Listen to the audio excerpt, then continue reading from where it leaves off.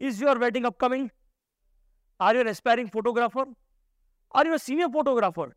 So you shouldn't miss this podcast, because in this podcast, we are talking with Mr. Abhishek Gor regarding this all wonderful topics. What a client should look in a photographer. What should a photographer should do in his life to get a great results in his wedding work. Start the podcast with Mr. One and only well-known photographer, Mr. Abhishek Gor. Make sure you follow us on Spotify for such an amazing content. Show Abhishek ji, आपका बहुत बहुत स्वागत है हमारे podcast पे। ये हमारी life का पहला पॉडकास्ट है जो हम शुरू कर रहे हैं। ये पॉडकास्ट स्पेशली जो कपल्स जो अपनी शादी के लिए फोटोग्राफर ढूंढ रहे हैं और जो नए या जो ऑलरेडी एक्सपीरियंस फोटोग्राफर जो फोटोग्राफी फील्ड में है उसके लिए हम कर रहे हैं। तो हम पहले आपका बहुत बहुत स्वागत करते हैं अभिषेक जी हमारे पहले पॉडकास्ट के अंदर। थैंक यू अर्चित जी, मुझे चांस देने के लिए आपके वेरी फर्स्ट पॉडकास्ट के लिए। And I will really appreciate कि मुझे आज आपके पॉडकास्ट पे बोलने का मौका मिल रहा है एक हमारे इंडस्ट्री के बारे में। Thank you for that. जी आपका बहुत बहुत धन्यवाद कि आपने हमको शुभकामनाएं दी। आगे मैं आपको ये पूछना चाहूँगा कि दुनिया में इतनी सारी फील्ड्स थी, फिर भी आपने वेडिंग फोटोग्राफी को एज योर करियर चूज़ किया, जो कि बहुत चैलेंजिंग फील्ड है, एक स्ट्रगल वाली फील्ड है। फिर आपने उनको उसको चूज़ किया, कुछ तो आपका बैक ऑफ द माइंड कुछ थॉट प्रोसेस होगा या आपने कुछ सोचा होगा, तो जरा आप वो हमारे दर्शकों को बताना चाहेंगे? सी चैलेंजिंग तो नहीं लगा मुझे कभी भी। हाँ, स्ट्रगल था डेफिनेटली। मैंने काफ़ी स्ट्रगल किया जब मैंने इनिशियली जब स्टार्ट किया था, जब मैंने डिसाइड किया I want to become a wedding photographer.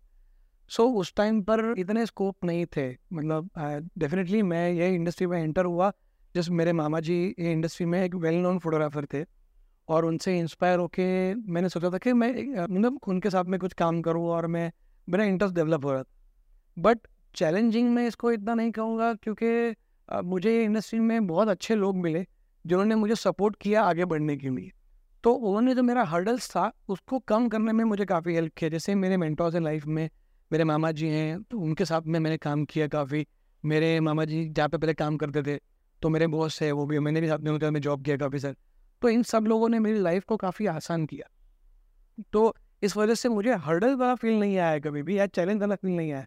But definitely hard work तो करना ही पड़ता है। आपको किसी भी इंडस्ट्री में आपको एंटर होना हो तो आपको हार्ड वर्क के बिना तो आपको कोई स्कोप ही नहीं है। रही बात वेडिंग इन फोटोग्राफी क्यों, तो मैंने कभी ऐसा सोचा नहीं था कि वेडिंग फोटोग्राफी के अलावा कोई और ऑप्शन होता है। क्योंकि जिस एज में मैंने स्टार्ट किया था फोटोग्राफी करना उस टाइम पर ना फोटोग्राफी बहुत एक लिमिटेड पैच था। तो जब भी मतलब आज बहुत सारे जॉनर्स अवेलेबल है, डॉक्यूमेंट्री हो गया, वाइल्ड लाइफ फोटोग्राफर्स हो गया, फैशन हो गया, तो तभी भी ये सब चीज़ था पर हमारे नॉलेज के बाहर ही था वो चीज़। क्योंकि मेरे मामा जी एक वेडिंग फोटोग्राफर थे तो बड़ा बेसिक है मेरे लिए वो एक फोकस पहले वही पे था। तो उनको असिस्ट करते हुए मैंने वो जॉनर ही सिलेक्ट किया पहले। बट कुछ साल इसमें स्पेंड करने के बाद में मुझे रियलाइज़ हुआ कि नहीं, डेफिनेटली इसके अंदर और जॉनर्स भी हैं, या मैंने शायद कहीं पे फोटोग्राफी के लिए उतना एजुकेशन ग्रास्प नहीं किया था। तो मैंने शायरी एकेडमी जो गिरीश मिस्त्री सर की है और उसमें मैंने 2 इयर्स का डिप्लोमा ज्वाइन किया जो फुल टाइम फोटोग्राफी कोर्स है।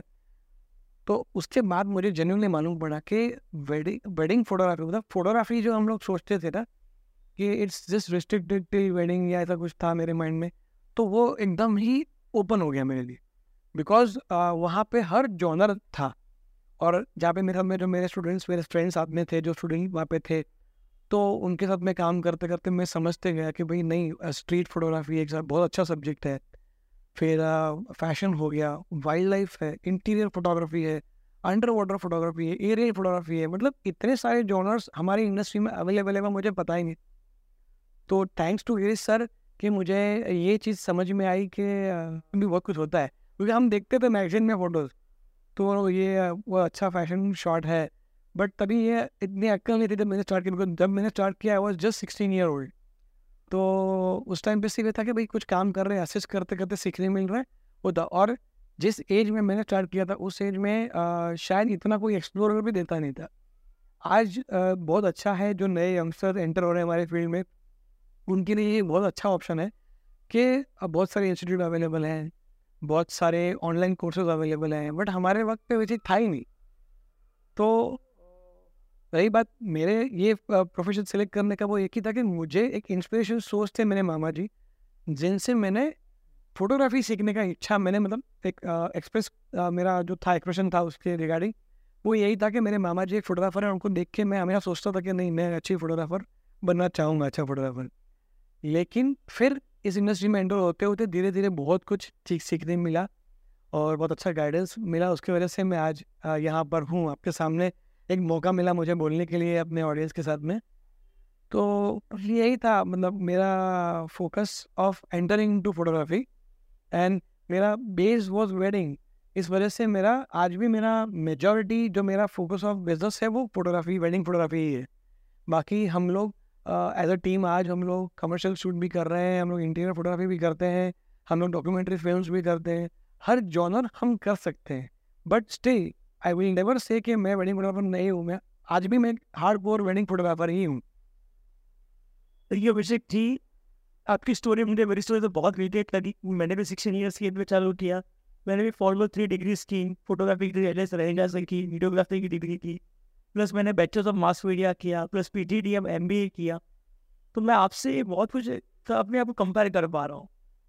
आज जैसे आपको एक डिकेड हो गया फील्ड के अंदर और आपने जो बड़े बड़े मुकाम हासिल किए हैं, आप जो एक बहुत वेल नोन एसोसिएशन MPG, उससे भी आपने बहुत सारे आपके सेमिनार्स डिलीवर किए और मैं वेरी फॉर्चुनेट कि मुझे वहाँ आने का चांस मिला था और वहाँ ही हमारी पहली मुलाकात हुई थी।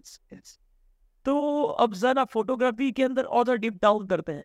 जैसे आपका वो टाइम जो सेमिनार था, इट वॉज रिगार्डिंग लाइटिंग, और जो आपकी फोटोग्राफी बोलती भी है अपने फोटोज को देख के कि अभी यूनिक लाइटिंग करते हैं, ब्राइट सनलाइट, ब्राइट सनडे को अब एक मस्त शाम का फोटो बनाने की ताकत रखते हैं, जो बहुत यूनिक है, हर कोई नहीं कर पाता। इवन आज मैं भी 8 साल से फील्ड में हूँ, बट मैं नहीं कर पा रहा हूँ, but you are expert in that field. तो मैं जानना चाहूँगा कि आपका जो कंसेप्ट ऑफ फोटोग्राफी है विच इज़ वेरी यूनिक, वो हमने कैसे डेवलप किया? जैसे कि हमने कहा कि बहुत सालों से ये फील्ड में एंटर हो गया था, तो फोटोग्राफी वाज, लाइक नहीं बोलूँगा कि मेरा कोई ऐसा स्पेसिफिक स्टाइल या ऐसे बारे में मैं नहीं बोलना चाहूँगा, पर मैं ये बोलना चाहूँगा कि फोटोग्राफी एक आर्ट है। अब एक आर्टिस्ट है, वो हर बार कुछ नया करने की ट्राई करते, तो बस उसी चाह में मैंने अपनी एक स्टाइल डेवलप करने का ट्राई किया। तो जैसे जैसे मैंने आपको बोला, जैसे मैंने शारी एकेडमी में मैंने मेरा कमर्शियल डिप्लोमा किया, तो उसके पहले जब मैं फोटोग्राफी करता था तो it was very sober subtle photography में करता था। शारी में कोर्स करने का मुझे एक बेनिफिट मिला कि मुझे कुछ बोलते ना, एक आउट ऑफ द बॉक्स जाने का एक जरिया मिला, जिसके वजह से I started using strobe lights, या कहे तो फैशन जब हम कर रहे थे तो उस टाइम पे मालूम पड़ा कि पावर पैक्स यूज़ करके हम आउटडोर में लाइट्स यूज़ करते थे। पहले तो हम लोग वेडिंग फोटोग्राफी कर रहे थे, जब कर रहे थे तब ऐसा था ना कि फ्लैश यूज़ करते थे कैमरा के ऊपर, और तभी वो ऑफ कैमरा ट्रेंड बहुत कम था। तो उस टाइम पे जब मैंने शादी में ये ट्राई किया, जब फर्स्ट टाइम एक मॉडल के साथ मैं शूट कर रहा था, मैंने बकायदा मेरे वो कोर्स का पार्ट था, उसके अंदर मैंने वो ट्राई किया, तो I really like the output जो आ रहा था। और तब मुझे लगा कि ये चीज़ पॉसिबल है, तो हम अगर ये चीज़ वेडिंग में करें तो हमको डेफिनेटली एक अच्छा आउटपुट मिलेगा। और लकीली मुझे एक क्रिएटिव फ्रीडम मिलता रहा क्लाइंट्स की तरफ से भी, कि जब क्लाइंट भी बहुत मतलब सपोर्टिव थे कि कुछ हम अलग करना चाह रहे थे तो वो भी सपोर्ट करते थे, तो वो वजह से मुझे ये सब करने का मौका मिला। और लाइटिंग तो मैं ये मानता हूँ पर्सनली कि photography is all about light and shade. So अगर बहुत लोग बोलते हैं कि कैंडिड फोटोग्राफी करते हैं तो अवेलेबल लाइट में फोटोग्राफी करें तो कैंडिड, बट और फ्लैश फोटोग्राफी करें तो वो ट्रेडिशनल। ये एक मिसकंसेप्शन है माइंड में लोगों के। मैं ये मानता हूँ कि फोटोग्राफी में ट्रेडिशनल या कैंडिड तो कुछ होता ही नहीं है। आपका क्रिएटिव जो way of delivering your client है वो इम्पोर्टेंट है।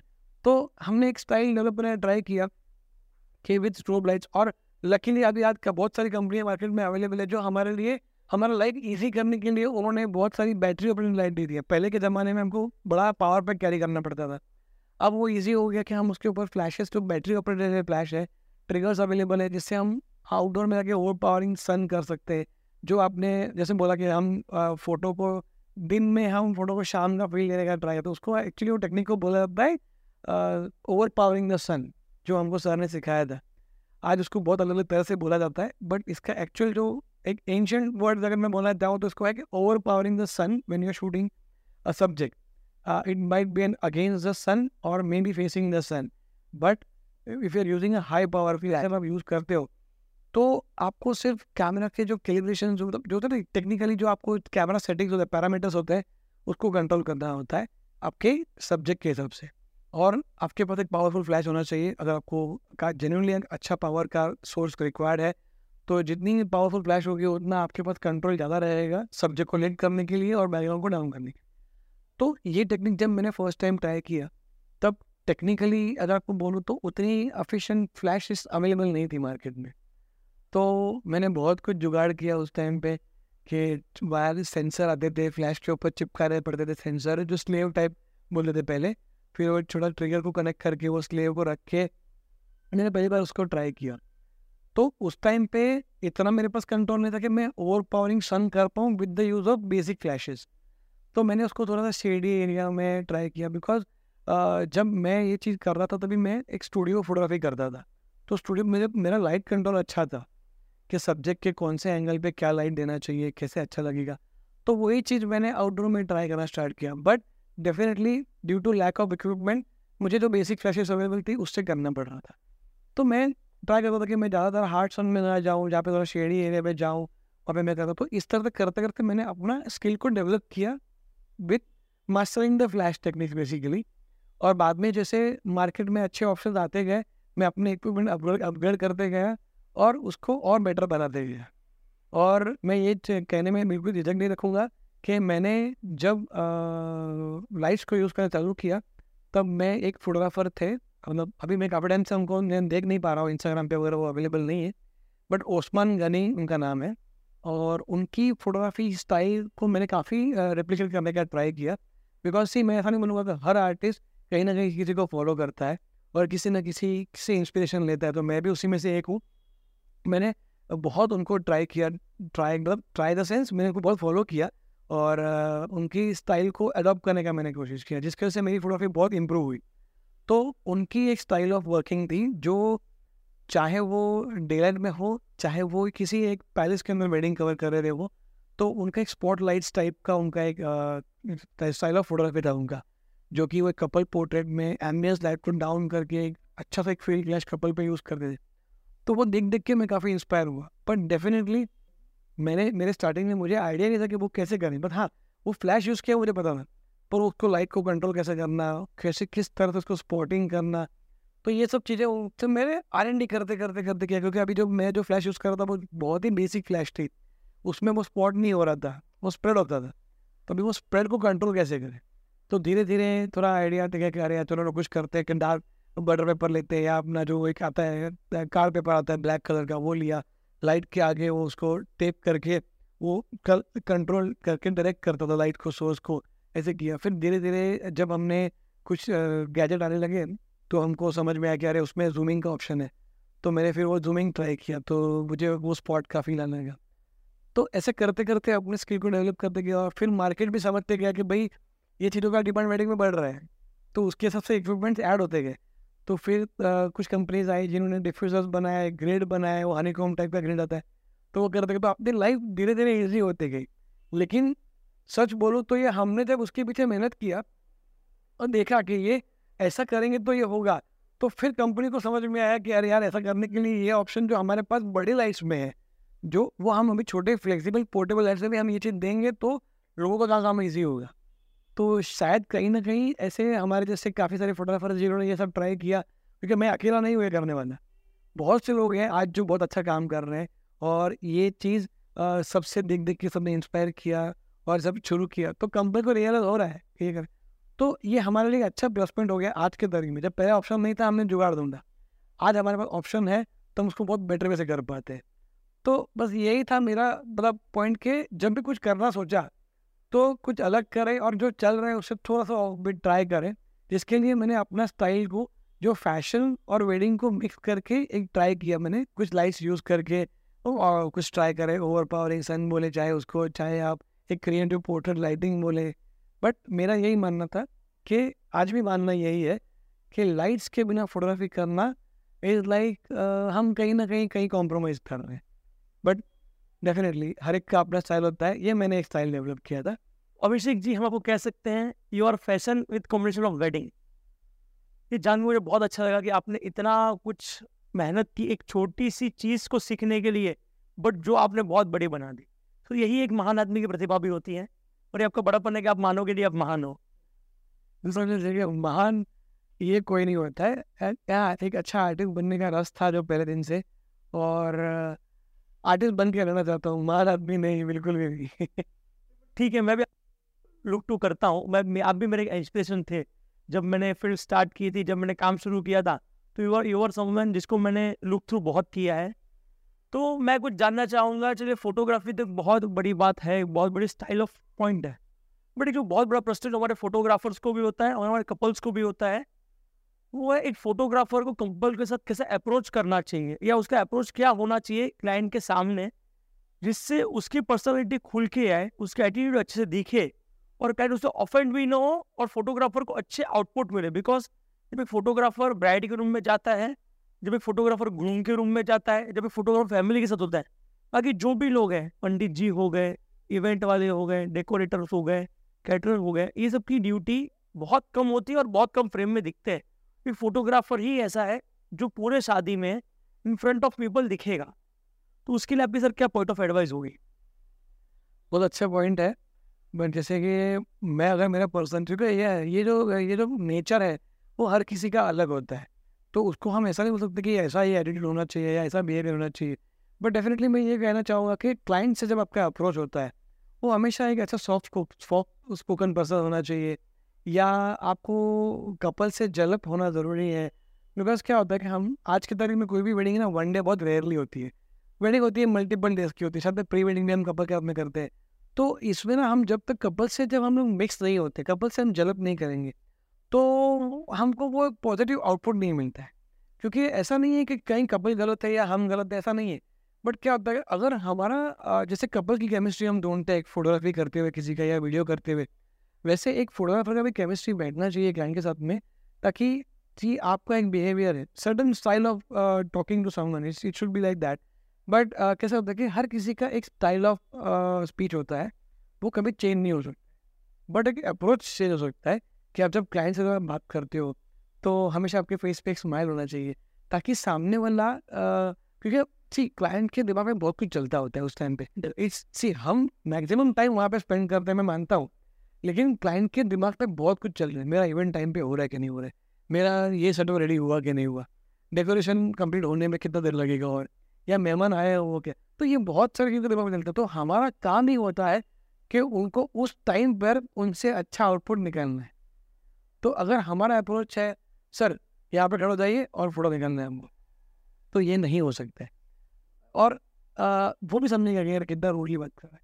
तो मैं हमेशा जिससे भी मैं बात करता हूँ, मेरी टीम भी है या मैं जिनसे मिलता हूँ, तो मैं, हमारा वही अप्रोच होता है कि always be a calm person first of all. Client time नहीं दे रहा है, हम कंप्लेन करेंगे ये हो रहा है, नहीं हो रहा है, अरे नहीं मिल रहा है, ऐसा नहीं होता है। क्योंकि हमको सब समझना है, हम यहाँ पे काम के लिए आए। Definitely we are responsible to deliver certain output to a client, but client के पर्सपेक्टिव से अगर हम देखेंगे तो उनके पास बहुत कुछ करने के लिए होता है। It's not about only photography. तो मैं जब भी ये चीज़ डिस्कस करता हूँ क्लाइंट से, तो मैं उनको भी ये समझाता हूँ कि try to spare a certain time for photographers, and definitely we don't want to change your event flow. या ऐसा भी नहीं होना चाहिए कि फोटोग्राफी के लिए इवेंट का टाइम लेट हो रहा है। हाँ, क्लाइंट कभी कभी लेट हो सकते हैं, बिकॉज जैसे मैंने पहले ही कहा कि बहुत चीज़ें उनके पास करने के लिए होती है। तो हम ये ब्लेम गेम ना करते हुए हम क्लाइंट से हमेशा एक पॉजिटिव वे से अप्रोच करें, क्लाइंट के साथ में हम अच्छा बिहेवियर रखें। क्योंकि मैं ये मानता हूँ कि अगर आप पॉजिटिव रहोगे ना, तो सामने वाला कभी नेगेटिव नहीं हो सकता है। तो आपके मुंह पे हमेशा जो स्माइल है, तो आपको कोई इस क्यों कोऑपरेट नहीं करेगा।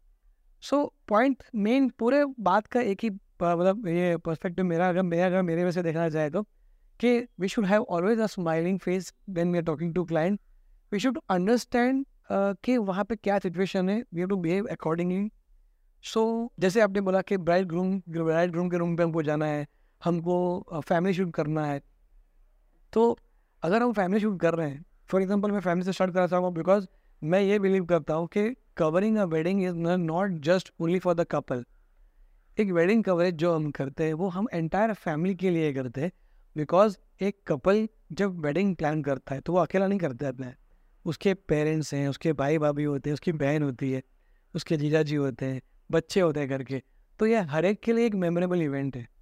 तो मैं कपल के बजाय मैं फैमिली के लिए इसीलिए स्टार्ट कर रहा हूँ ये बात, कि ये सब ने मिलकर एक वेडिंग को अच्छा बनाने के लिए बहुत मेहनत की होती है। खुद कपड़े अपने लिए सिलेक्ट करते हैं ये, तो जब हम एक वेडिंग फोटोग्राफी करने जाते हैं तो हमारा एक फोकस ये होना चाहिए कि first of all make everyone feel happy. तो डेफिनेटली हमको हैप्पी मोमेंट्स ही कवर करने होते हैं। तो जब अगर हम सैड फेस लेके उनके सामने खड़ा देंगे कि यार ये टाइम नहीं दे रहा है, ये कोऑपरेट नहीं कर रहा है, ये ऐसा कर रहा है, तो वो तो काम बनने से रहा उधर वो अपना। तो उसके लिए जब हम एक स्माइलिंग अप्रोच से जाएंगे और सर 2 मिनट दीजिए, we want to create a best memories for you, एक ऐसा कुछ अगर अपना अप्रोच होगा ना, तो वो कितना ही बिजी होगा क्लाइंट, तो भी वो आपके लिए 2 मिनट तो निकाले देगा। और वो 2 मिनट ट्राई कीजिएगा उसका एक बेस्ट एक भी पिक्चर का बेस्ट निकाल लिया तो ही will be more than happy. और ये चीज़ वो बाकी के इवेंट में आपको और कोऑपरेशन बढ़ते जाता है। तो हमारा अप्रोच हमेशा पॉजिटिव रहेगा, तो हमको क्लाइंट से पॉजिटिव मतलब कोऑपरेशन मिलने वाला ही है। और रही बात कपल, तो कपल का तो आप समझ लीजिए कि उनके पीछे कितना कुछ है। टाइम पे एंटर करना है, टाइम पे रेडी होना है, आउटफिट पहना है, बराबर सेट हुआ कि नहीं हुआ ये, और सबको फ्रेंड्स को देखना है, फैमिली को देखना है। तो ये चीज़ें बहुत दिनों में चलती रहती है। तो मैं तो हमेशा कपल से फ्रेंडली रहने में बिलीव करता हूँ। जितना आप उनसे फ्रेंडली रहोगे उतना वो आपको ज़्यादा कोऑपरेट करेगा और आप जो चाहते हो, बिकॉज सी क्लाइंट को पता ही नहीं होता है कि आप क्या इमेजिन कर रहे हो फ़ोटो निकालते हुए। तो जब आप उनको बोलते हो ना कि सर यहाँ पे आप रुकिए, तो आपका एक फ़ोटो मुझे लेना है यहाँ पे, तो उनको आप पे ट्रस्ट कैसे आएगा?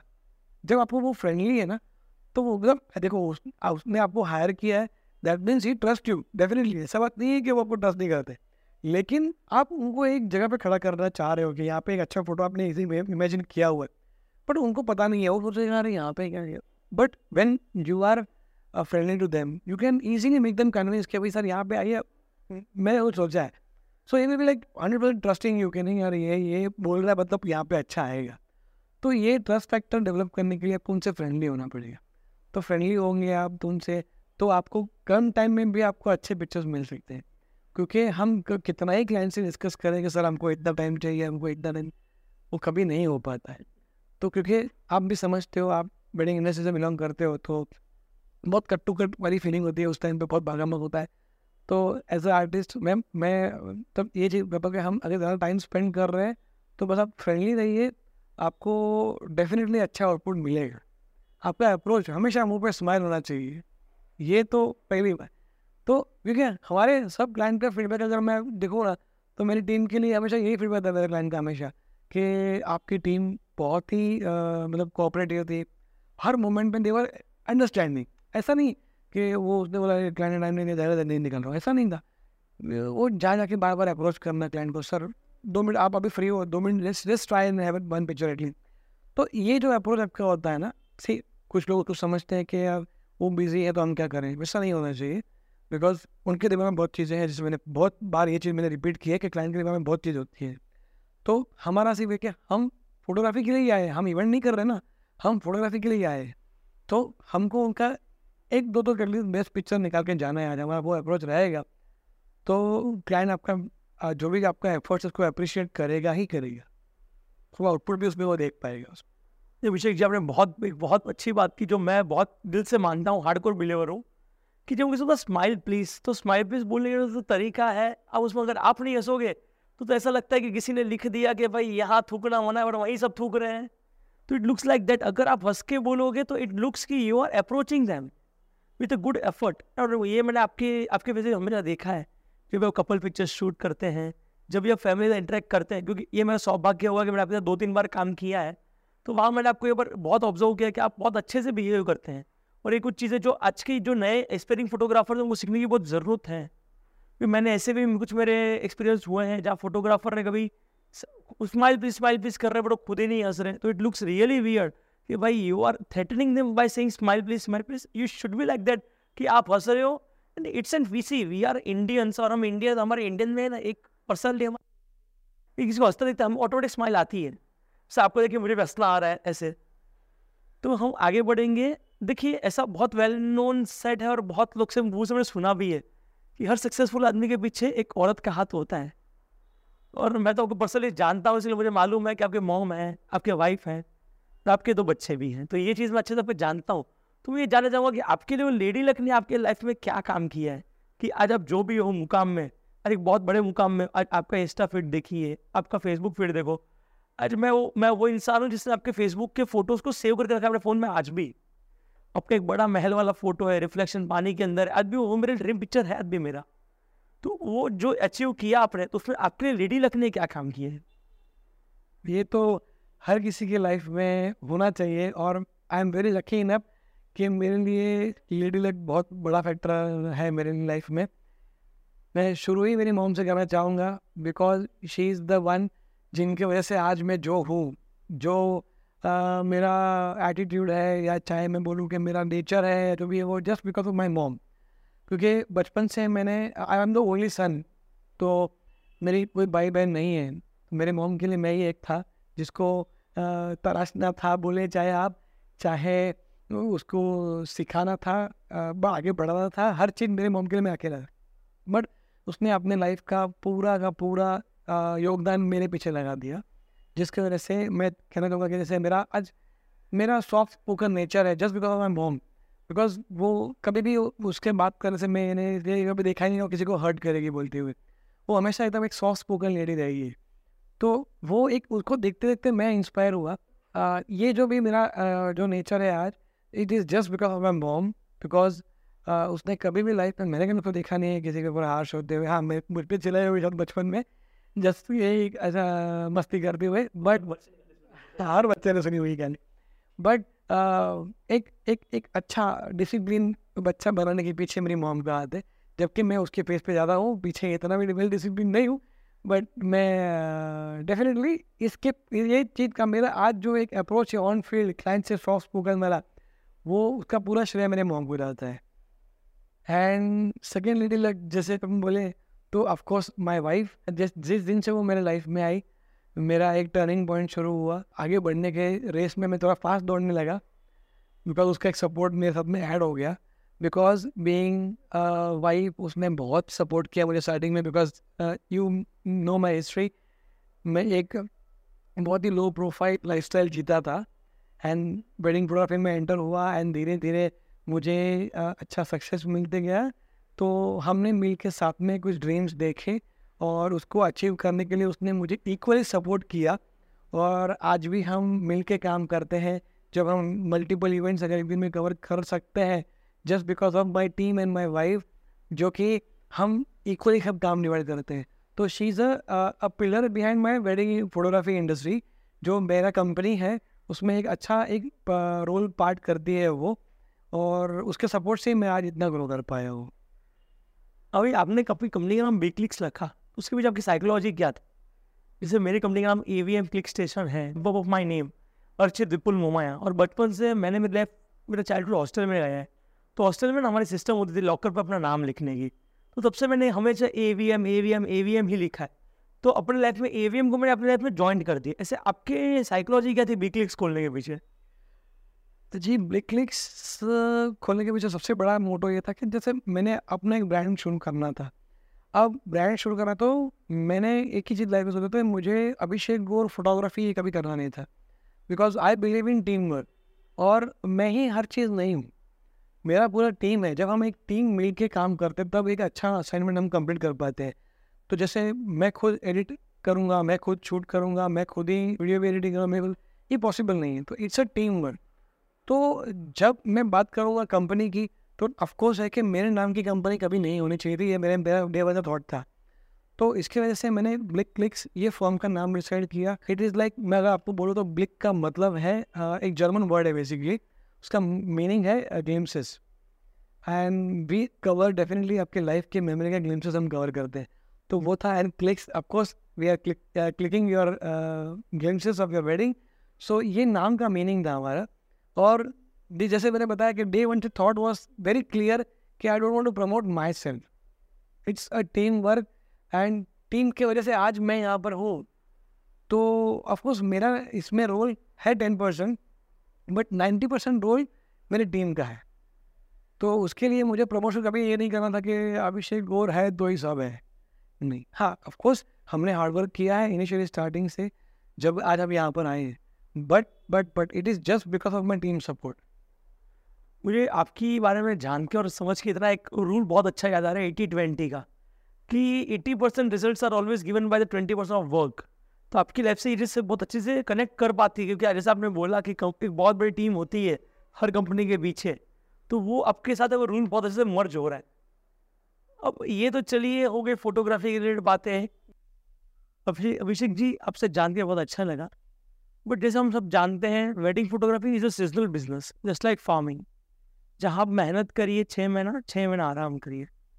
तो ऐसे सीजनल बिजनेस में जब आप हैं तो उस सीजनल बिजनेस में रह के सर्वाइवल इज रियली हार्ड। तो आप उसको कैसे मैनेज करते हैं अपनी लाइफ के अंदर सर्वाइवल स्टेज के अंदर? अब तो चलिए आप एक अच्छे स्टेज पे हैं, पर सर्वाइवल स्टेज जब फोटोग्राफर्स का होता है तो आप कैसे मैनेज करते हो ऑफ सीजन को?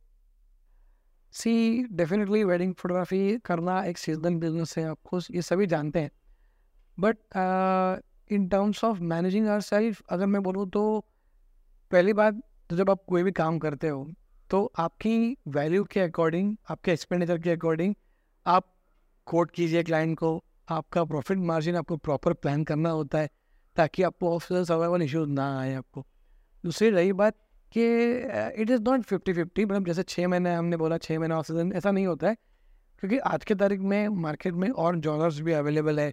तो जैसे प्री वेडिंग्स हो गया, बेबी शूट्स हो गया, मैटरनिटी शूट हो गया, चाहे वो कॉर्पोरेट इवेंट्स हो गए या प्रोडक्ट फोटोग्राफी हो गई, तो बहुत सी चीज़ें हैं।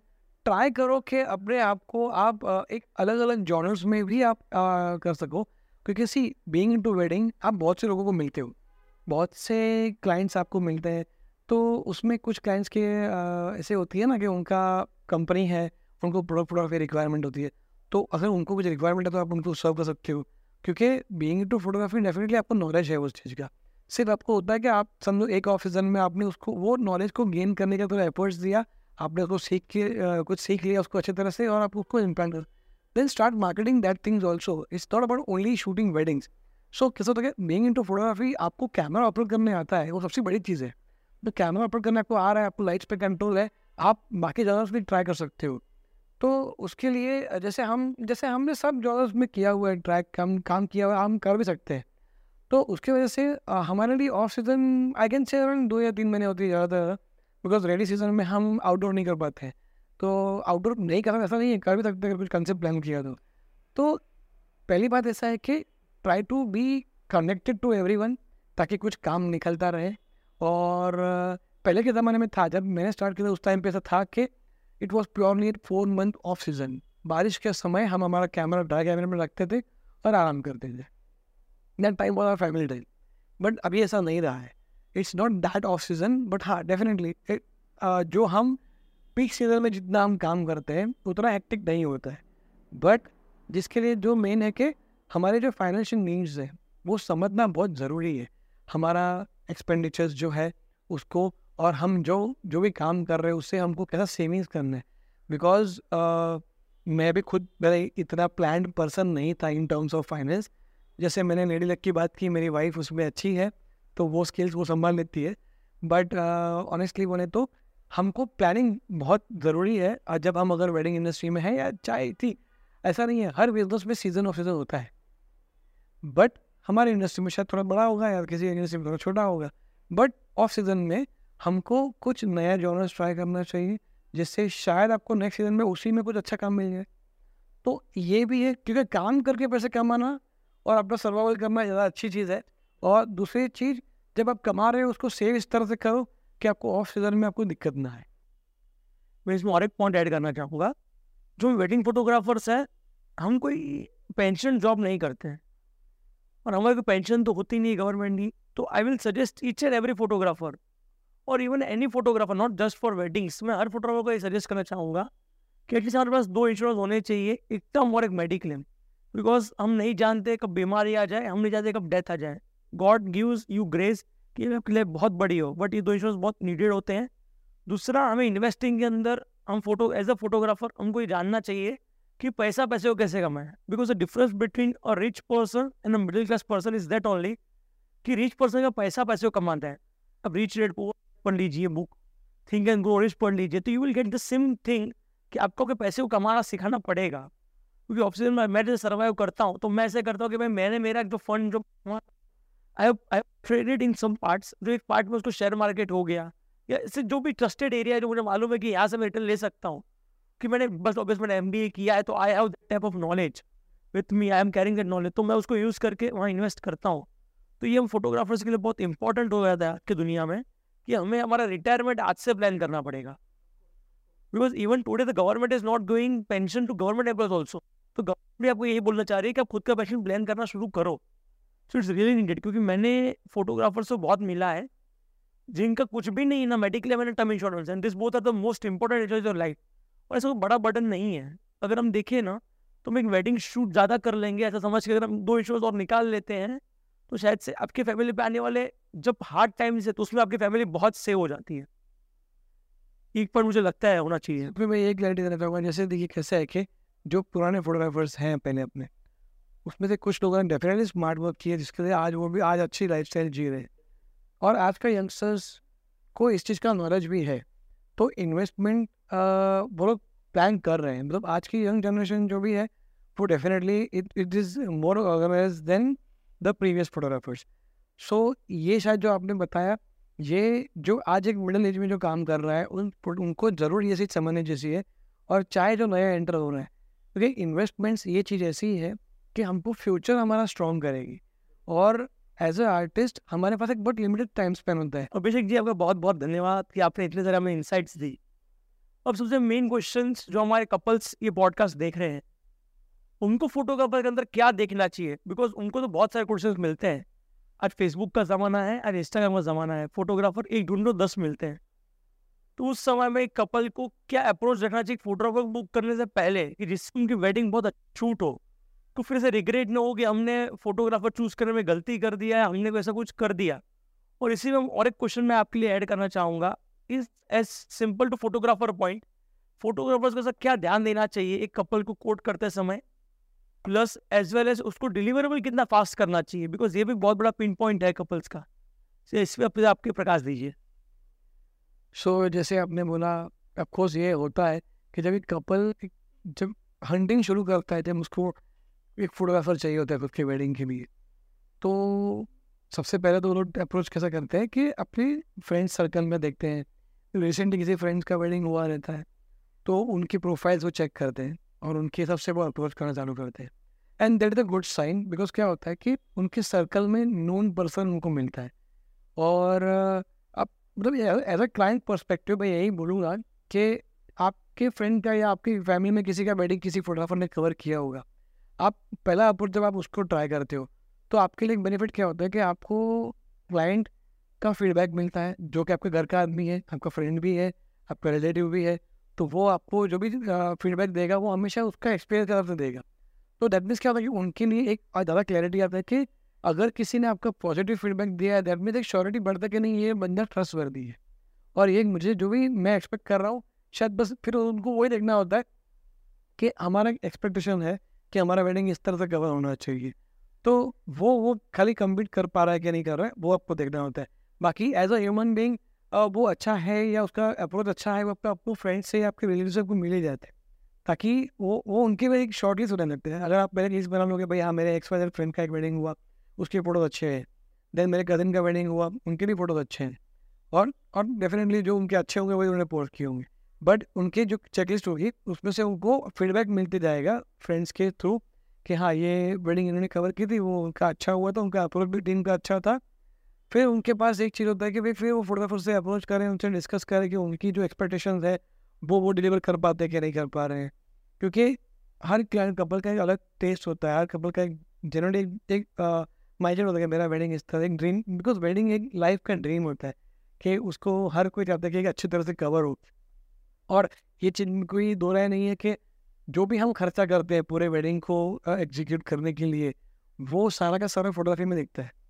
जो एक टीम कवर करेगी आपका वेडिंग, वो टीम के हाथ में होता है कि आपके वेडिंग को अच्छा दिखाना है या नहीं। और मैं ये चीज़ में पर्सनली गौर करना चाहूँगा कि कोई भी फोटोग्राफर आप जिसको भी आप अपॉइंट करते हो आपके वेडिंग को कवर करने के लिए, वो कभी भी आपका इवेंट ख़राब करने के लिए काम नहीं लेगा।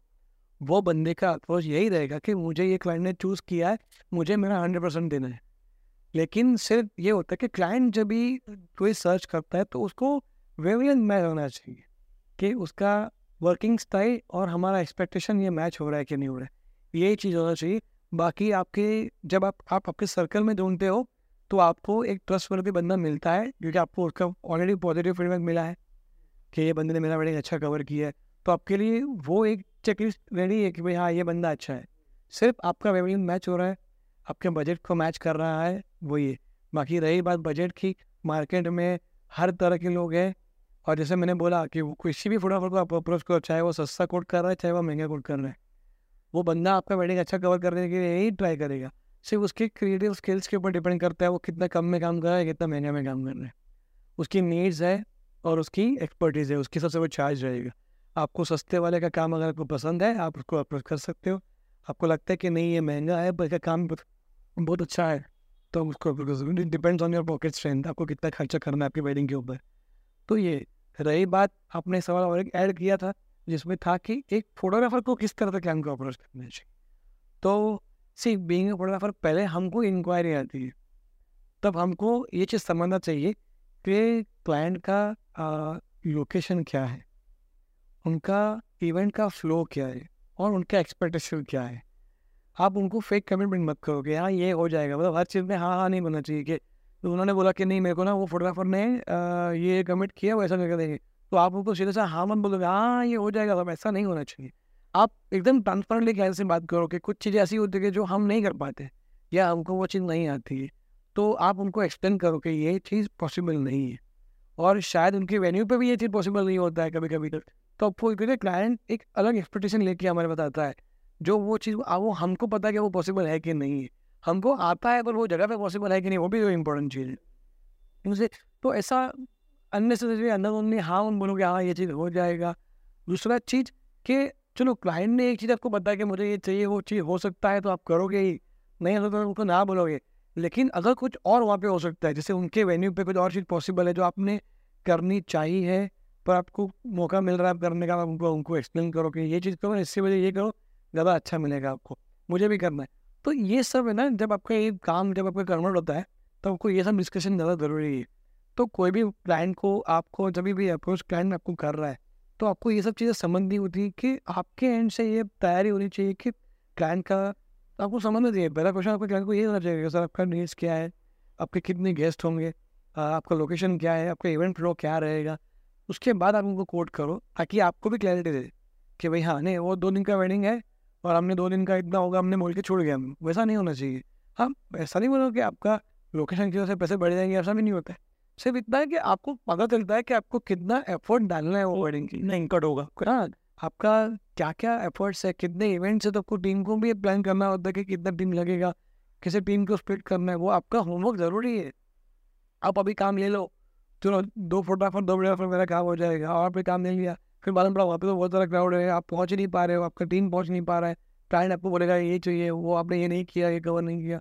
तो उस चीज़ों के लिए आपको भी एकदम ट्रांसपेरेंटली उनसे डिस्कशन करना चाहिए कि नहीं सर आपका मुझे पहले ये डिटेल लगेगा ताकि मैं आपको समझा पाऊँ कि आपके इवेंट पे क्या रिक्वायर्ड है, because you are experience person to cover that wedding, they are the person who are going to spend and they want their memories to be captured in a proper way. तो वो memory capture करने के लिए आपको पता है कि उसके लिए आपको कितनी टीम चाहिए, और जब तक आपको पता नहीं है कि वो फ्लो कैसा होगा इवेंट का, आप कैसे उनको सजेस्ट करोगे। तो ये दोनों तरह से होता है, क्लाइंट का पर्सपेक्टिव क्लियर है कि मेरा ये 2 दिन का वेडिंग है, मुझे इसको कवर करना है, एक अच्छी टीम से कवर करना है, और मेरा ही एक्स बजट होता है। तो वो क्लाइंट का विजन क्लियर होता है, उसको सिर्फ अच्छा बनना चाहिए जो उसको उसके नियर बाय सर्कल से मिल सकता है या इंस्टाग्राम ओपन मार्केट सबके लिए। और फोटोग्राफर को ये चीज़ ध्यान रखना चाहिए कि हमको क्लाइंट को बेस्ट डिलीवर करना है हमारे स्किल्स के हिसाब से। हमारे स्किल्स के ऊपर हम ट्राई करते हैं हर इवेंट को कवर करने का, लेकिन एटलीस्ट हमारे को जितना आता है मुद्दा तो करने वाला ही है, तो उसको वो डिलीवर करने के लिए वो कितना टीम का जरूरत पड़ेगा और क्या इवेंट होगा, ये उनको तैयारी पहले करना चाहिए। और साथ साथ में ये चीज़ का खास ध्यान रखना चाहिए कि इसके पीछे हमारा कितना खर्चा होता है और हमारे पास सेविंग कितना होता है, बिकॉज यही हमारे लिए ब्रेड एंड बटर है। अभिषेक जी, एक क्वेश्चन जो बहुत सारे फोटोग्राफर के मन में होगा भाई, पेपर कॉन्ट्रैक्ट करना या मेल कॉन्ट्रैक्ट करना, जो शायद से मुझे लगता है ज़रूरी है, आपके हिसाब से इसके ऊपर आपके क्या पॉइंट है? पेपर कॉन्ट्रैक्ट डेफिनेटली बहुत सी कंपनियां आज के तारीख में कर रही हैं और ये बहुत ज़रूरी है, अच्छा भी है, क्योंकि कहते मेल कम्युनिकेशन भी हो सकता है। It's not about only paper work ही होना चाहिए, मेल कम्युनिकेशन भी होना चाहिए, क्योंकि आपके पास क्लैरिटी रहता है कि आपने उनको क्या कमिट किया है, उनके पास एक क्लैरिटी रहता है कि आपने उनको क्या कमिट किया और आपने वो डिलीवर करोगे कि नहीं करोगे। तो ये दोनों दोनों के लिए अच्छा है, इट्स नॉट अबाउट ओनली हमारे सेफ्टी के लिए नहीं है, ये दोनों की सेफ्टी के लिए, क्लाइंट्स के लिए भी उतना ही अच्छा है कि एक फोटोग्राफर ने उनको ये चीज़ें कमिट की हैं और उनके पास एक रेफर होता है कि ये कमिट किया तो ये उनको मिलने वाला है। और एक फोटोग्राफर के लिए भी एक है कि उसकी कुछ कंडीशन होती हैं कि सर हमको आप टाइम दीजिए तो हम आपको ये आउटपुट दे पाएंगे, तो हम उसका पेपर वर्क जो हम करते हैं या हमको मेल में जो हमारा अबाउट हमारा जो Q&A है हम जो उसमें सब मेंशन करते हैं, उसके अंदर ये होता है कि सर हमको एक पर्टिकुलर टाइम चाहिए, मैम हमको ये टाइम देना चाहिए आपको कि हमको आउटपुट हम जो हम दिखा रहे हैं वो कवर करने के लिए विद इन सर्टेन टाइम। तो वो सारी पॉइंट्स हमारे एंड से भी क्लियर हो जाते हैं कि बाद में वो ब्लेम गेम ना हो आपस में कि आपने ये बोला वो आपने ये दिया नहीं, हमने ये हम बोलेंगे कि हमको आपने टाइम नहीं दिया हम क्या करें। तो ये सब बाद में नहीं होना चाहिए, इसके लिए पहले से एक ट्रांसपेरेंसी होता है क्लाइंट के अंदर। बहुत टाइम ऐसा होता है कि बहुत पुराने क्लाइंट है, हमारे रिलेशन उनसे अच्छा है, तो ये सब चीज़ कभी कभी मिस हो जाती है, लेकिन ये होने पे सबके लिए बेनिफिट है, चाहे वो क्लाइंट के पर्सपेक्टिव से हो चाहे वो एक फोटोग्राफर के पर्सपेक्टिव से हो। तो मेरे हिसाब से ये कोई गलत चीज़ नहीं है। जब ये क्लाइंट के पास हम अप्रोच करते हैं तो ये उनको भी एक ऐसा ऑफेंड नहीं फील होना चाहिए कि ये मेरे से बहुत पेपर वर्क कर रहा है, ना ये फोटोग्राफर को ऐसा लगना चाहिए कि नहीं यार ये बहुत ज़्यादा पेपर वर्क हो रहा है। दोनों के लिए अच्छा है, बस आपका अंडरस्टैंडिंग बहुत इंपॉर्टेंट है। अभिषेक जी, जैसे हम जानते हैं और मैं जानता हूँ पर्सनली, कभी फिटनेस फ्रीक रहे हैं, आपने आपकी एक अच्छी जर्नी तय की from a non fit guy to very fit guy. और पर्सनली मुझे बहुत ज़रूरत है क्योंकि मैं भी बहुत अनफिट हूँ, मुझे फिट होना है। और प्लस जो वेडिंग प्रोफेशनल्स हैं वो सबके एक ही बात होती है कि शादी में स्वीट ज़्यादा खाते हैं, स्वीट देख के मन कंट्रोल नहीं होता, स्वीट देख के मन ललचा जाता है। फिर भी आप कंट्रोल करके आप फिटनेस में रहते हैं, तो आपकी इसमें सीक्रेट्स क्या है आपके? सीक्रेट तो नहीं कुछ, बस मैं डेफिनेटली बोलूँगा कि लॉकडाउन ने सिखाया कि हेल्थ इज़ वेल्थ। सो उसके पहले तो मैं भी इतना फिटनेस फ्रीक कोई था ही नहीं था।